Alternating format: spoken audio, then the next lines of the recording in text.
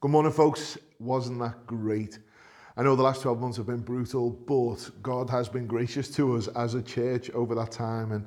And in an age where we have the technology to be able to provide online service, it has been amazing to see what we've been able to do and how God has graciously enabled us to do that over the last 12 months, which has been amazing. And folks, I sit here, hopefully, preaching to you for the last time through this video and through this. So our hope is, obviously, this time next week we will be celebrating together in our new church building there on Dovedale Road on Easter Sunday. So we are so excited for that. I hope you guys are too.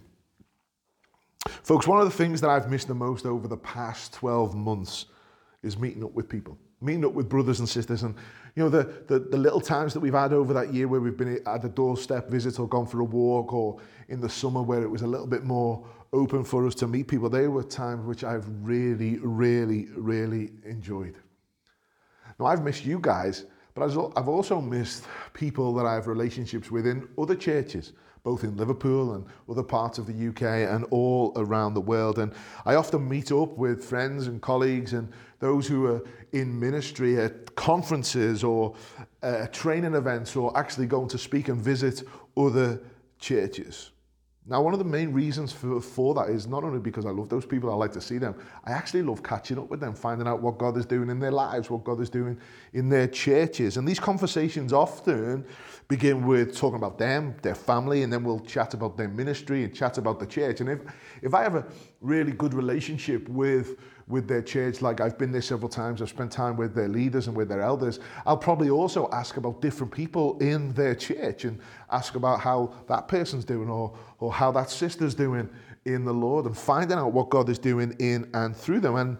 And the same as for me, most healthy conversations mean that those questions are reciprocated, and they ask me about the elders and about different people that they know within the life of Cornerstone Church. And folks, can I say this? It never fails to move me or fill my heart with gratitude when I am sharing about what God is doing in the lives of people in our church, when my colleagues, my friends, other pastors in conferences ask about them. In fact, it happened this week. I was invited to a Zoom prayer meeting, a Zoom call prayer meeting for another church in the city, and they were asking us about Cornerstone and giving an update. And as I shared about what God had been doing and what I hope He will do, and different people in the church, I finished and I sat on the couch and I said to Sean, I said this: it never ceases to amaze me or move me when I think and share about what God has done and is doing through the people of Cornerstone Church.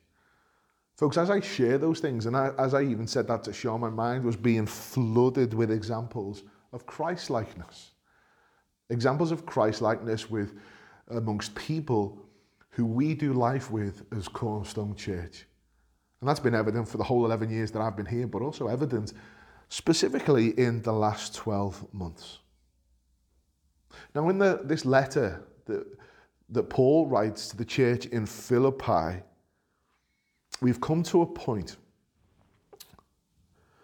where in the midst of him sharing this ministry update regarding real people and real situations, we see that he actually shares what God has been doing in the lives of two people for the encouragement and the benefit of the church in Philippi. Now, I want us to remember this, that this letter that Paul is writing to a people that he loves is like this ministry update regarding real people and real situations, but it is also a wonderfully theologically rich letter that has been calling us as a church to live our lives in a manner worthy of the gospel and living these lives together in community as partakers of grace, all while allowing the work and the example of Jesus' humility to define and shape how we live and how we do our lives.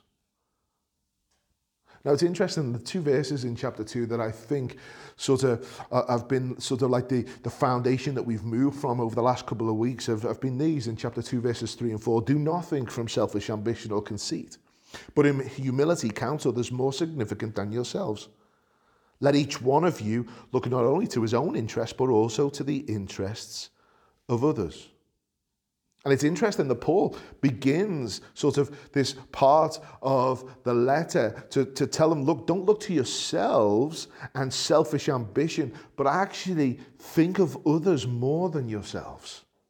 And then what he does, in order for us to make sense of that, he calls us to have the mind of Christ and shows us this beautiful example of Jesus' humility. And then last week what we saw is that in light of that beautiful humility and what Jesus has done and who Jesus is and where Jesus is now, we are to work out our salvation with fear and trembling. And it's from that point that Paul then shares an update regarding his friends that actually gives more examples of what it looks like to live lives in a manner worthy of the gospel. And as Paul updates them, the examples of Christ-likeness is so evident that Paul wants the church to see this. He wants to see the tangible examples of how Jesus' story defines the story of a believer by sharing these examples of Timothy and Epaphroditus. Actually, later on in Philippians 3:17, Paul is going to say this. He's going to say this, brothers, join in imitating me and keep your eyes on those who walk according to the example you have in us. In light of what Paul has been saying, in light of what he will say in chapter 3, he's saying, keep your eyes open to the people who are living lives that we should be and are to be living as Christians. He's saying, imitate those who display likeness unto Jesus, those who are distinct. He's going to be calling us to have our eyes open to see examples of those who have gone before us and those who live amongst us so that we can learn from them and so that helps us not to, as Dietrich Bonhoeffer, the theologian for Germany, said, it will stop us from becoming people who embrace cheap grace. Stop us from being those who name themselves as Christians but seem no different from anyone else. See, Paul, over the first couple of chapters, is moving from instruction and imperatives to living illustrations of what it is to be Christ-like, what it is to be a Christian. Now, folks, I get asked often about how we train leaders and how we train church planters in Cornerstone Church. And what I will say is this, that leadership is taught, but leadership is also caught. It's taught in that there are things that we can share, there are things that we can show, there are things that we can read, but actually a lot of leadership is caught by being in the presence of those who lead and those who lead well. And Don Carson said this about growing as a Christian. He said, much Christian character is as much caught as it is taught. Modeling. It takes place all the time, whether we take it in or not. See, the content is important. We need to know who Jesus is. We need to know his word. We need to figure out and think things through. We need to have an understanding and a knowledge of who God is that flows into a life that reflects Christ.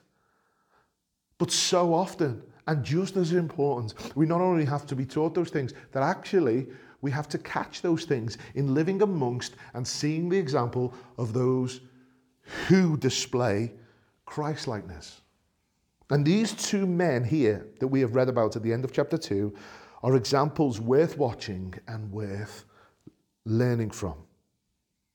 Now, folks, before we look into the details that Paul highlights regarding their lives and their examples at this moment in time for the church in Philippi, let me give you an overall reason why we see that the lives of these two men, both Timothy and Epaphroditus, are defined by the story of Jesus and are a reflection of the story of Jesus before we look at the smaller details that Paul highlights for us. See, Timothy is like Jesus because, and Paul says it there in verse 20, because he is constantly concerned with the well-being of others.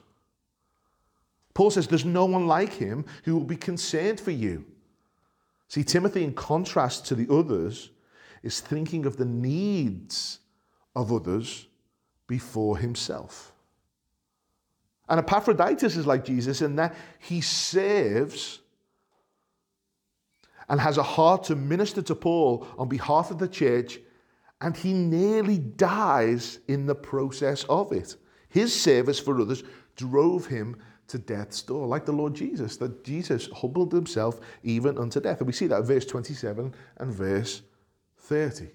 So as we look at from 50,000 feet, we see that Timothy's story is defined by the story of Jesus, and also Epaphroditus' story is defined by the story of Jesus, in that Timothy was concerned for the interest of others before himself, and that Epaphroditus had a heart of service that drove him to near death for the sake of other people. Now, I want to spend some time looking at the details that Paul sort of highlights as he gives this ministry update for us to see and to be taught, and also for us to catch. So it enables us to imitate. So folks, a gospel life is Christ-like and worthy of imitation when you see, number one, compassion for others, verses 20 to 21.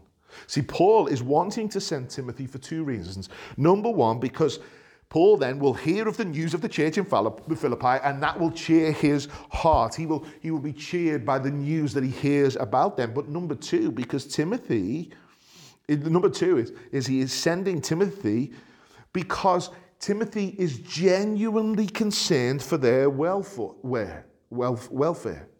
Paul makes a contrast between him, Timothy, and others that I guess he could have sent by saying, there's no one like Timothy.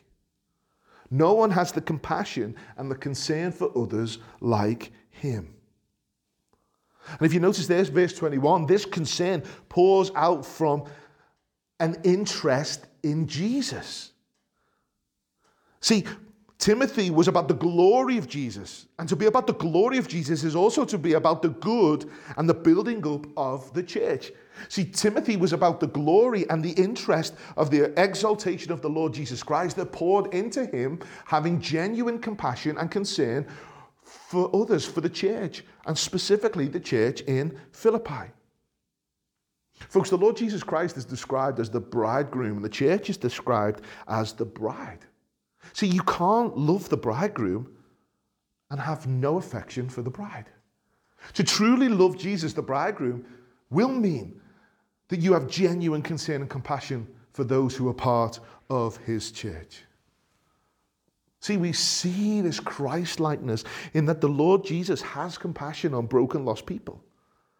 And he sought their interest. He sought our interest over his own in that he died for us. See, his compassion and love was such that he served them with genuine concern that was active and was costly. See, Timothy is imitating Christ in that he has genuine concern and compassion for the church at Philippi. See, folks, compassion for others that pours from a concern for the interest and glory of God is Christ-like, and it is worth imitating. My question is to you is, who are the brothers and sisters that display this sort of compassion that are amongst you, that you see in the life of Cornerstone Church? Watch them, learn from them, grow and imitate them. See, a gospel life is Christ-like and worthy of imitation when you see compassion for others. Number two, a gospel life is Christ-like and worthy of imitation when you see authentic friendship. Verses 22 to 24. Paul then backs up his claim that Timothy has genuine concern and compassion for him in that he reminds them, the church, of what they already know of Timothy in how he has lived an authentic gospel friendship and companionship with Paul. Paul says, look how he served me as a son serves his father. See, Paul referred on a number of occasions to Timothy as his child in the faith. See, their relationship was such that the gospel was the central nucleus of their relationship. It was the gospel that brought them together. It was the gospel that enabled them to live in this companionship, in this friendship together. See, folks, it wasn't a friendship that was superficially built around a program or a meeting. It was real, in the mix and mess of a relationship which categorized itself by a serving in, from, and of the gospel one to another. See, folks, authentic gospel relationships, companionships, are friendships that display a way of caring and being cared for like Christ would care for you. See, Paul wants to send Timothy because he wants to hear of news from the church of Philippi, but Paul also needs Timothy, verse 23. Do we get that? Can we see that? This is the Apostle Paul. This is the guy that wrote 25% of the New Testament. And he still needs gospel friendship. He needs Timothy. See, he needs Timothy in and through the gospel to remind him of the gospel when he's tempted to sin, when he does sin. He needs Timothy to stir his heart in the gospel when he is discouraged and walking through great hardship, of which they did on many occasions. And he needs Timothy to help him to give the glory to Jesus when he is excited about success and he may be growing in pride. Folks, Christ-likeness is displayed in authentic companionship and friendship that centers around gospel. Centers around gospel. Folks, do your friendships center around the gospel? Do your Christian friendships center around the gospel? Are you caring and are you being cared for like Christ will be caring for you? See, the Bible tells us that God is our friend. The Bible tells us that Jesus, the Son of God, is the friend of sinners. See, folks, if we're not moving towards people in gospel friendship, there's an element that we are failing to present and imitate Jesus. We're failing to be Christ-like. See, authentic friendship steeped and centered around true gospel love is Christ-like. And we should imitate him and imitate those who display it. See, one of the values of the Cornerstone Collective, which is the communion of churches that we are all part of here in Merseyside, is this: a relational communion. We have deep relationships. So we meet regularly as pastors of all the different churches. And we haven't been able to do it for the last 12 months, but every single month we meet with our wives, elders and wives. We meet together and we grow in our friendship and our love one for another. Why do we do that? We do that because the most neglected element of church leadership is authentic gospel friendship. And we want to foster that. We want our friendships to be centered around the truth of the gospel. We want to encourage each other when we're discouraged. We want to challenge each other in and through the gospel when we are tempted to sin. And folks, as a church, we want to display that and imitate one another. And our hope and prayer is that pours into the life of Cornerstone Church as we do that together. Do you have friends like this? Are you a friend like this? Who are the people you know who serve you in the gospel in this way? Who are the people that you need? Watch them. Listen to them. Imitate them. See, a gospel life is Christ-like and worthy of imitation when you see authentic relationship. Number 3, a gospel life is Christ-like and worthy of imitation when you see lived out identity, verse 25. See, what happens here is at 25, Paul then shifts his update from Timothy to Epaphroditus. Now, Epaphroditus was a leader in the church, probably a lay leader. And so look how Paul, verse 25, describes him. He calls him a brother. He calls him a brother because he recognizes that he is a partaker of grace in the gospel. He has the same status before God. He is a brother of Jesus. He's a child of the Father, and he sees Epaphroditus as that same status. He is family. We are part of the family of God. He is my brother. He calls him a co-worker. That they are working together. They have the same job. They have the same mission to proclaim Jesus. Now, within that mission, they have different roles, but they are still co-workers. See, Paul was the instrument that Jesus was using to take the gospel to the world, but Epaphroditus was a cog in that mission as he brought support from the church to Paul, and in doing so, nearly worked himself to death for the sake of the mission. He calls him a co-worker. He calls him a fellow soldier, which is Paul's favorite picture of the Christian life, the picture of a soldier in battle together. See, Epaphroditus, as far as Paul was concerned, was an equal. They were co-soldiers together, battling together for the glory of God. Folks, do you see this Christian life as a battle? Well, let me change that. Is your battle against flesh and blood? The Bible tells us clearly that the battle is not against flesh and blood, but the battle is against powers and principalities. There are spiritual elements to the Christian life of which we are at war with. But we walk behind Jesus Christ, who has triumphed over sin, death, and hell. But in the midst of us waiting for him to return, to make all things new, to bring a world about that we want, we are fellow soldiers, pushing back darkness. Yes, different roles, but we are equal in that fight. He calls him a messenger. Messenger that actually translates means apostle. See, like Paul, he was given a mission to share the love of the church, which is the mission we all have been given. And he refers to him as a minister. See, he ministers to the needs of his brother in Christ. See, Paul describes who Epaphroditus is in his identity. Because all of these things are aspects of what it is to have our identity in Christ. We are brothers and sisters. We are co-workers. We are fellow soldiers. We are all called to bring and share the love of Christ in and through the life of the church. And we are all called to minister to one another. And Epaphroditus here is displaying this identity in that it is a lived out identity. See, folks, in Christ, we all have these things. The question is, do you live out that identity? Or do you embrace cheap grace?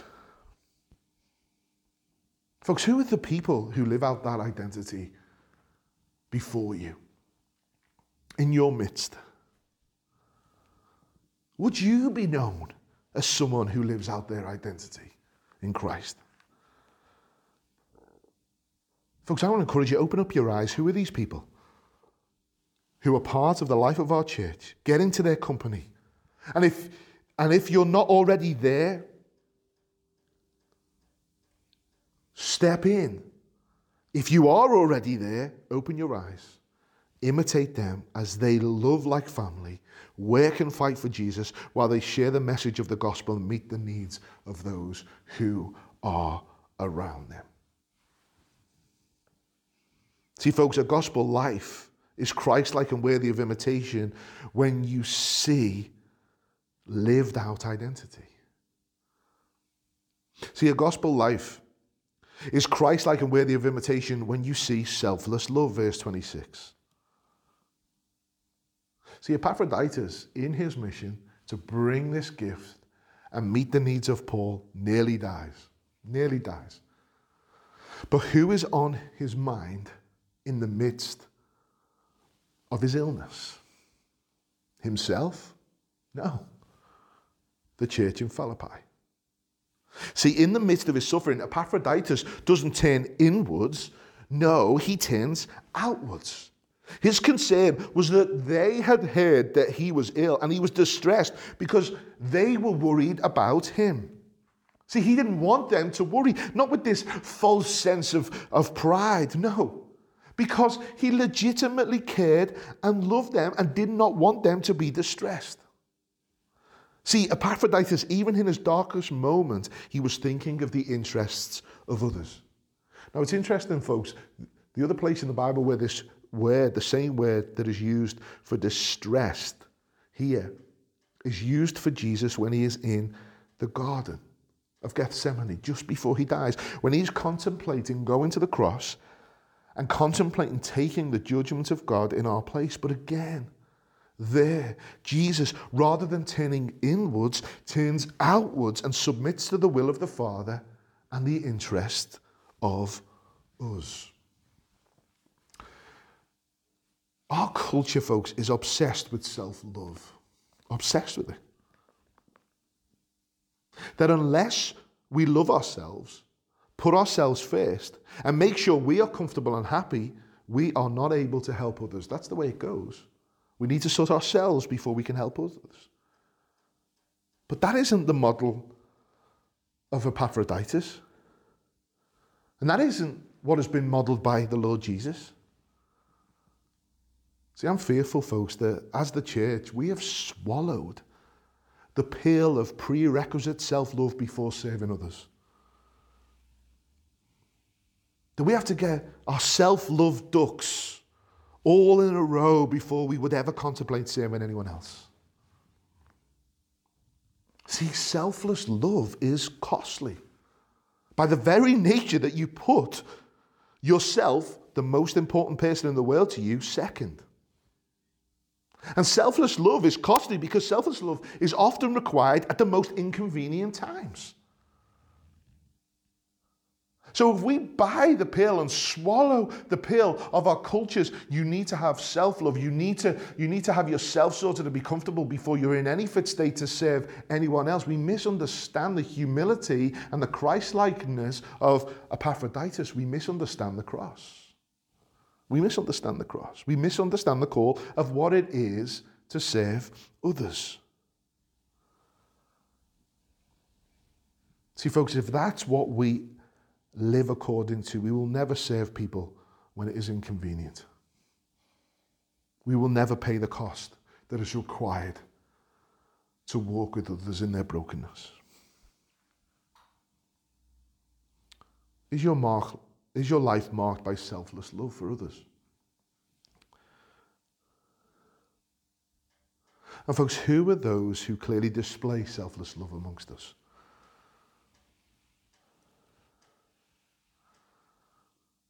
Let us remember that the Lord Jesus did not consider equality with God a thing to be grasped, but he humbled himself, even unto death on a cross. Open your eyes to see who imitates Christ in that way, and imitate them. Imitate them. A gospel life is Christ-like and worthy of imitation when you see selfless love. A gospel life is Christ-like and worthy of imitation when you see an embracing of weakness, verse 27. See, Epaphroditus nearly died, but it was the mercy of God that saved him. In order for him to live and function, he needed the strength of God. He needed the mercy of God. And also what we see here is that Paul also recognizes that it was the mercy of God that helped him, because the death of Epaphroditus would have been another sorrowful thing on top of what he was already dealing with. And God had mercy and spared him of that also. See, folks, let us see here that both Epaphroditus and Paul needed help, and they knew it. They knew it. And Paul even acknowledges it in this letter, doesn't he? Look, it's the mercy of God that saved Epaphroditus, because that would have been another sorrow on sorrow that I have been experiencing. In fact, in another letter, 2 Corinthians, he says this: in my weakness, he is strong. What we have here is the apostle recognizing weakness and embracing his weakness.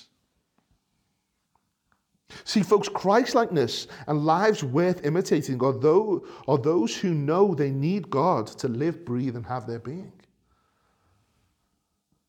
See, even the Lord Jesus was sustained by the work of the Spirit and the fellowship of the Father. But the problem is, in our context, in our culture, we have the tendency to be people who, rather than embrace weaknesses, we repent of them. And we hide them away and pretend that everything is okay, or at worst, we seek to crack on in our own strength. Folks, don't imitate those who present self-strength. No. Imitate those who find their strength in the love and mercy of God. Imitate those who find their strength in the joy of the Lord, not those who go to bed with an attitude that they are entitled to wake up in the morning, but no, those who rather recognize that his mercies are new every morning and his faithfulness is great. Is great.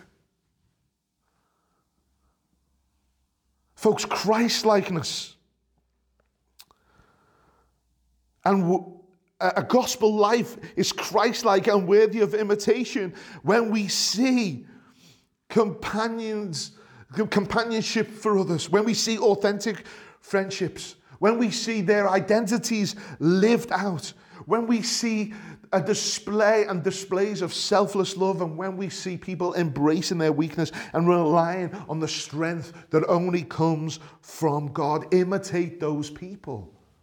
God, by his grace, has put examples, tangible examples that can be heard and seen and touched in the midst of us, of those who follow the example of the Lord Jesus that helps us. Those people are worthy of imitation. See, my next thing is, how do we engage with such people? What does Paul say? Verse 28 to 30. With joy and honor. See, he wants to send Epaphroditus back so that they will be filled with joy. But he also says, honor him. Receive them with honor. See, Epaphroditus specifically, he had risked his life serving the church and Paul. See, it was Epaphroditus who was the one that made it possible for the gift that they had collected to get to Paul. He made up what was lacking in their gift. And Paul wants them to honor him for the sacrifice he had made and for the service he had done. How are we to engage with people who imitate Christ? How are we to engage with those who faithfully serve Christ and build up the body? We are to honor them. Honor them. Folks, in fact, the only area in the Bible where we are called to outdo each other is in the area of showing honor. See, the Christian life should be filled with honoring one another. It should be. Yes, the ultimate honor goes to Jesus, but under that honor, we should have deep appreciation for the hard work of those who build up the church of Christ. So when we see people faithfully serving him, we should be quick to show them honor. And that's what I want to do today. I want to honor those who have built up the church of Jesus Christ.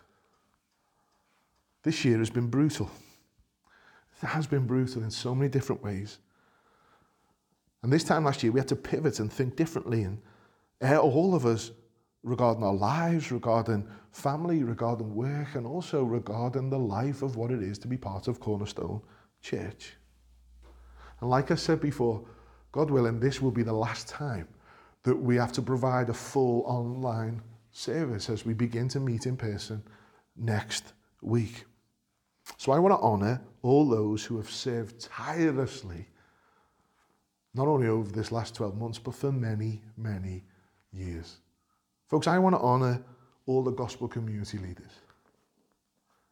How they've sought to serve the 15, 20 people who are in their community with calls and texts and facilitating Bible studies and doorstop visits and food and care and facilitating prayer for those who are in need. You have been outstanding. And I want to honor you for that.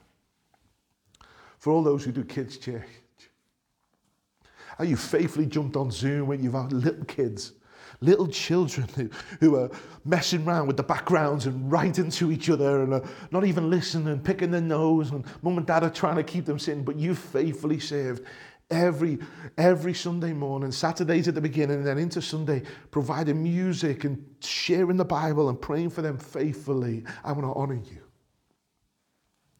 For all the bolder leaders who again have had a similar task on a Monday when teenagers are just all zoomed out and the last thing they want to do is jump on.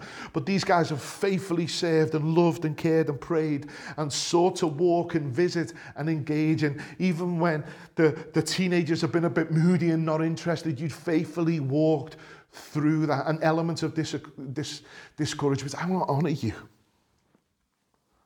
I want to honour the prayer warriors in our church. Many of whom have had to isolate and just stay at home all the time, but have faithfully prayed every single day for the ministry of the church, for the broken, for the children, for those who are struggling, for families. I want to honour the prayer warriors. I want to honour the text titans. Those who are quick to text people, those who are quick to bring encouragement, those who are quick to share news, those who are quick just to text, to bring an encouragement to whoever in the life of our church. I want to encourage and honour the willing walkers. Those, wind, rain or shine, are willing to go for a one-to-one walk with somebody in the life of our church. I want to honour all the food collectors. Those who've gone and when they've shopped, they've also bought 2 or 3 bags of shopping and taken it down to Ramleys Road Chapel. And for all those who have gone and distributed all that food to those who have been in need. And by God's grace, there are people who've come to know Jesus because of that ministry. Folks, I want to honour all the food collectors. I want to honour the musicians. The musicians who come every single week and serve and sing to an empty room for the glory of God so that we can have our online services. I want to honour you. I want to honour all those who have counselled people through this difficult time. Those who are doing one-to-ones on Zoom and in person to try and bring the gospel to bear on people who have desperately needed that love and that care at this time. I want to honour you. I want to honour the Cornerstone Church staff team for their tireless work. I want to honour those who have done all the things behind the scenes that people don't see in order for us to continue the life of our church, to make sure bills are paid, to make sure the staff are paid, to make sure the people are cared for, to make sure the online services are cared. I want to honour the staff team and I want to honour the elders of Cornerstone Church. Those men and their wives who tirelessly pray and look into the Word and are dropping things at a drop of a hat to serve God's people in this particular different moment. Folks, you don't know the tears and the pain and the prayers that are prayed. Every Wednesday morning, the elders meet on Zoom early and we pray for this church. And it is through the prayers of his leaders and the prayers of his people that I believe God has sustained them. I want, in the name of Christ, to honour you all. And thank you on behalf of everyone in the church for what you've done for the glory of Christ and the building up of the church. I want to honour you. And I want to imitate many, many of you. Folks, just as I close, just a few things to consider in application. First is this. Serving others will cost you, but it's worth it. It is worth it. Just imagine we've got Paul and we've got Timothy and we've got Epaphroditus and many others that have gone before who are looking behind saying, keep going. It's worth it. We've got those who are in our midst who are paying so much cost to save others who are looking around saying, look, keep going. It is worth it. Deep relationships, folks, are forged when you are on mission with other brothers and sisters. Maybe one of the reasons why we struggle to have friendships is because actually we see friendships more of a selfish thing rather than a selfless mission thing. My strongest relationships that I have are all based around serving together in mission. And I'm not talking about doing a program or doing an event. I'm talking about limping along together in ministry for the cause of Christ. Next one, the church has always and will always be sustained, enriched and built up by unsung heroes. Unsung heroes. Epaphroditus was an unsung hero. Nobody knew him. And finally, faithful Christian living doesn't always have to be extraordinary. It's real. It's broken. It's in the mix. It's in the mess. Folks, the Lord Jesus Christ is the example that has been given to us for true humility and true life that is worthy of the gospel. But in his graciousness, he has also given us other examples, Timothy, Epaphroditus, Paul. And in his graciousness, he's also given us other examples, those who are displaying Christ-likeness and living lives that are worthy of the gospel. Folks, open your eyes to them and imitate them. Be taught and put into practice what you've caught for the glory of Jesus and the building up of the church. Yes, it will be costly, but yes, it is worth it. Because of a life that is filled with joy, Jesus, others, and then yourself, is a life that brings a peace that surpasses all understanding. It actually enables us to understand what it is to walk in this brokenness with a hope that are rooted in the promises of God because of Christ. And we get to enjoy that and see that as we serve others. Folks, one more thing I'd love you to do. Why don't you today spend time praying and thanking God for those that you've thought of whilst I've preached this sermon? Why don't you text them? Why don't you WhatsApp them? Why don't you encourage them? Because let us outdo each other in showing honor. Because those people are seeking to live just like the one who should receive all honor more than anyone else, the Lord Jesus. Because it's for him that we serve, and it's him that we glorify. God bless you. And hopefully next week, I'll be able to see you and preach in person. Let's pray. Father, I want to thank you for Jesus. I want to thank you so much for his love, his sacrifice, his humility for all of us. I want to thank you for those, Lord, that have gone before who display that Christ-likeness and are worthy of imitation. I want to praise and thank you for those who you have graciously given us as tangible examples of what that means. Help us to open our eyes to see those people. Those people who seek to bring glory to you and build up the church. Help us to honor them and help us to imitate them and help us to be a church full of Christ-like people who don't embrace cheap grace, but rather live out our identities in the midst of showing compassion, authentic relationship, selfless love, and we embrace our weakness, knowing that we are marked by your grace and we are who we are all because of what you have done for us, and that we are weak, but in you we are strong for your glory. Use us, we pray. And Father, over the coming weeks as we transition to in-person services, as we transition, as restrictions are lifted, help us to be gracious with one another. Help us to be loving with one another. Help us to be Christ-like with one another. I want to thank you and honor all those who serve and have served. Bless them, reward them, we pray. And we pray, Lord, that you be with us this week for your glory's sake. Amen. God bless you.